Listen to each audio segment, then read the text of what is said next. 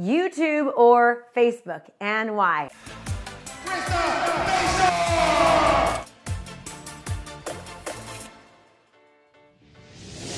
I love this question, and here's the deal. It depends, number one, on who your target audience is and what your overall objective is. You guys have heard me say this before. So here's the thing you need to think about. When people go to YouTube, they're going YouTube for a specific reason. They're going there to compare and to contrast and learn, or they're going there to have entertainment. They're specifically going there to search and look for video content. Hey there, I have a brand new podcast called Fired Up with Krista Mashore, where I bring my high energy right to your ears. This podcast is available on all your favorite podcast platforms. So do me a favor, go subscribe and leave a review. All this information is free, and I cannot wait to teach you everything I know. Thanks so much for watching my video. You can learn more about how to be a successful real estate professional by watching other videos that I have. And be sure to subscribe to my channel. And as always, make it a great home selling and buying day.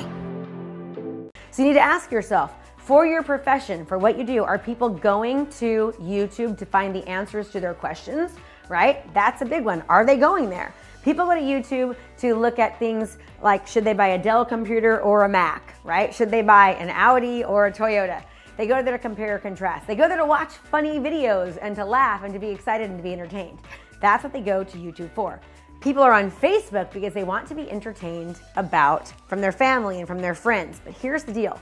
I personally prefer Facebook all the time over YouTube. Now, that doesn't mean I don't advertise on YouTube. I actually absolutely do, but I have found more success on Facebook because people are on Facebook more often and they're going there more times in a day. And what's happening is even though you're disrupting their pattern, what that means is that they're on Facebook, they're having a good time, they're looking at their friends and family, they're posting about what they're doing. You can make it to where your ads, you start showing up and popping up in their news feed.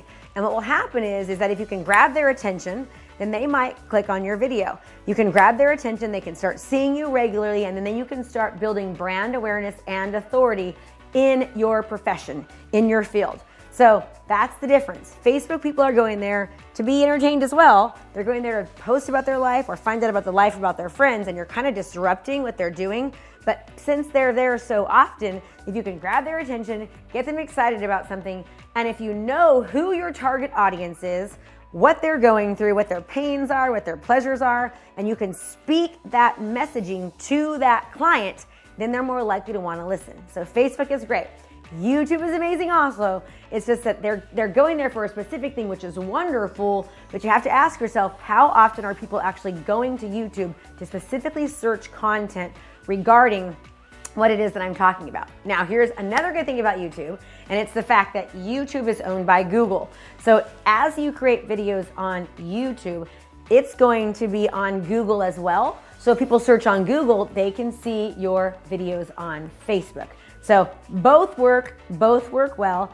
I've just found major success with Facebook because people are there so often. And people go to Facebook 17 times a day. They spend over 51 minutes there. I know they're gonna be there, so I'm going where they are, and they're seeing me on a daily basis, so I'm creating top of mind awareness. So it's kind of up to you. I always say pick your poison, learn one of them, learn it well before moving on to the next platform. So Jimmy, I hope that helped. If you've got some questions that you'd like answers to with Questions with Krista, do me a favor and just put the questions below and I'll answer them very shortly. Have a great day, everyone, and thanks so much for listening. We're going to be talking today about time management. How do we get it all done? Welcome to Questions with Krista. Today we have a question from Randy Work, and Randy says, I struggle to create a consistent schedule that allows me to work on my business. I have another job part-time at the moment, and they frequently call on me on my days off, so I get off track. Any advice? Well, Randy, let me tell you, have you ever heard of the Pomodoro technique? The Pomodoro technique is absolutely amazing, and it's been proven that if you utilize the Pomodoro technique, that you will save 16 hours a week. 16 hours a week just by utilizing the Pomodoro technique. This is a technique that I absolutely make my whole entire company utilize. And here's what you do. You pick one task, just one thing. Let's just say that one thing is answering emails. So all you'll do during that 25 minutes, you'll set a timer for 25 minutes. You'll work on just emails for 25 minutes. You're going to turn off your post notifications. You're going to minimize all the millions of tabs that you have open. You're not going to answer your phone. You're not going to check your text messages. You're just going to work on emails for that 25 minutes. Now, here's the deal. If you get distracted and you think about something else, write it down, go right back to what you're doing. Do you know that it's been proven that when you get off task from something, it typically takes anywhere from 22 to 23 minutes for your brain to get back on task? When you continue to go and multitask, people think that they get more done. It's been also proven that you get less done. And the more that you multitask, the harder it becomes for you to focus on one thing. So start utilizing the Pomodoro technique. Again, 25 minutes, focus on one thing. After that 25 minutes, you take a 3 to 5 minute break. You do this 4 times in a row, and that's considered one Pomodoro. After doing one complete Pomodoro with 25-minute increments, taking 3 to 5 minutes off after each time to reset yourself, to stretch, to use the bathroom, and then going back to another 25-minute task, doing that 4 times, then you take a 15-minute break. Now, if you do this over and over again, you are going to see just how much more that you get done. My students have told me that when they utilize the Pomodoro technique, they get a massive amount of items done during the day. They're much more productive, they're much more task-oriented, and they're much more focused. So start utilizing the Pomodoro technique. Also, you've got to learn to say no.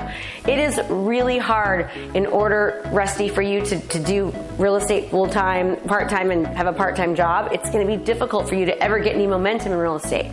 So my advice would be is to tell them when you're off, not to call you, not to distract you, to focus on real estate or on lending. So that way you can just go straight into it full time, because once you can put all of your focus into one thing, you are going to be much more successful, much more productive, and you're going to get there much more quickly. So start utilizing the Pomodoro technique, start learning when to say no. Even if that no means saying no to volunteering or doing things that really aren't helping serve you in your business right now. Right now, Randy, be a little selfish. Take care of yourself. It's okay. You're trying to build a real estate business. You're trying to, change careers and get out of having to work part-time. There's nothing wrong with that. There's nothing wrong with you saying no. There's nothing wrong with you being a little selfish and taking care of you. And absolutely utilize the Pomodoro technique, Rusty. And as always, everyone, thank you so much for listening. Do me a favor, be sure to like, comment, and subscribe, because that way we know you like what we're giving you, and we'll be sure to give you more. And as always, let us know what your questions are. We want to answer them and make it a great day. And I appreciate your time. Hey there, we're going to talk about lead generation and organization so they actually can convert. This is Krista Mashore, and you're here with Questions with Krista.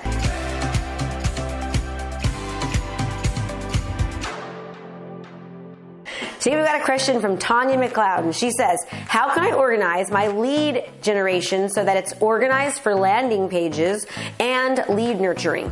And how can we run ad campaigns for these groups? Great question. So here's the deal, Tanya, that when you want to get highly qualified leads, you want to make sure that when you're running campaigns that you're targeting specific types of people. So the first thing you want to find out is if you're running an ad and it's just super, super broad, it's difficult to really narrow down who your client avatar is, who the person on the other end is, and what they need.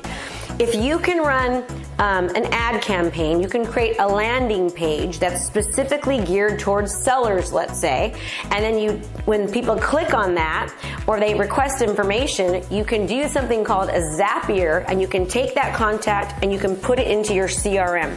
Now here's the deal. It's really important to have a really great CRM, and that when they go into your CRM through that campaign, that you're properly tagging people, meaning you're saying if they're a buyer or a seller or an investor.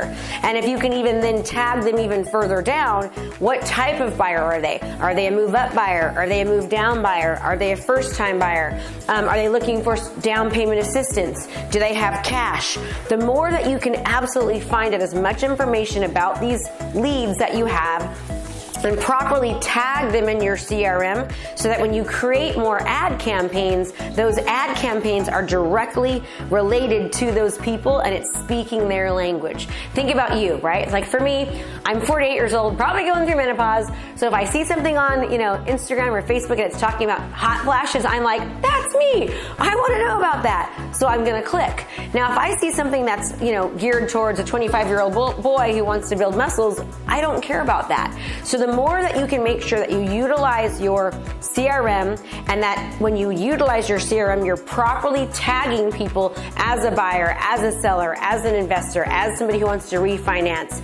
And then what type of refinance is it? Is it, are they buying an investment property, or are they refinancing their home?